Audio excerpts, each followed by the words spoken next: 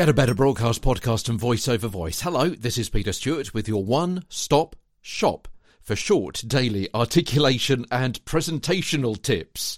You won't believe how many times it took me to get one-stop shop for short correct. I'm the author of books on TV and radio presentational skills. I've hosted thousands of radio and TV shows and podcasts as well, and I've been a voice trainer for the BBC. Welcome along.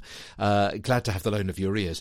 Today we're starting a brand new series, and the brand new series is all about sounding conversational and sounding natural, because that is one of the keys to when you're reading out loud. Now, sometimes what we've talked about before about the fluency of reading words from the page, sometimes we have to kind of shift that to one side a little bit if we want to sound conversational. But I'll talk about that a little bit more over the course of the next several weeks, because this is a topic that actually an awful lot of trainers, when they're talking about getting a better voice and about presentational skills, ignore. A bit like intonation. Okay, there are two things that most other trainers ignore. Intonation, which we covered in an awful lot of depth in previous podcast episodes, and also conversationality. Yeah, you'll hear a lot of people talking about how to sit, how to breathe, articulation, things like that. Yeah, but not many people talk about intonation and conversationality. Why? Because it's too difficult. They don't get it. They don't understand. This is why you come to me to get this kind of information from my 30 years in front and behind the microphone and the camera.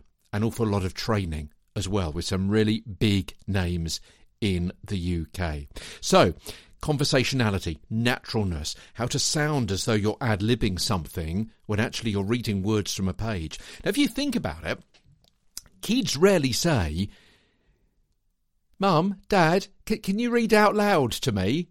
They don't say that, do they? They say, "Can you tell me a story?" And that's what this section is about over the next few weeks. Sounding natural when you're reading a story. You've got the words in front of you, but you're passing them off as though they're just off the top of your head, off the cuff. Ideally, listeners shouldn't notice you, just the material. It should appear there's no presenter, almost. The audience almost absorbing the message without the verbal go-between. And of course that's not possible if the script is mumbled and stumbled and read without a sense of understanding and ideas are inconsistently intonated. It's not possible if the delivery is inconsistent with the message and the brand.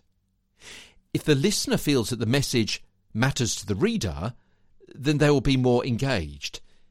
If you, the presenter, the reader, are interested, you will sound more interesting. Communication doesn't happen just because ideas have been presented. Tomorrow, conversational contradictions as Get a Better Broadcast podcast and voice over voice continues. From London, I'm Peter Stewart.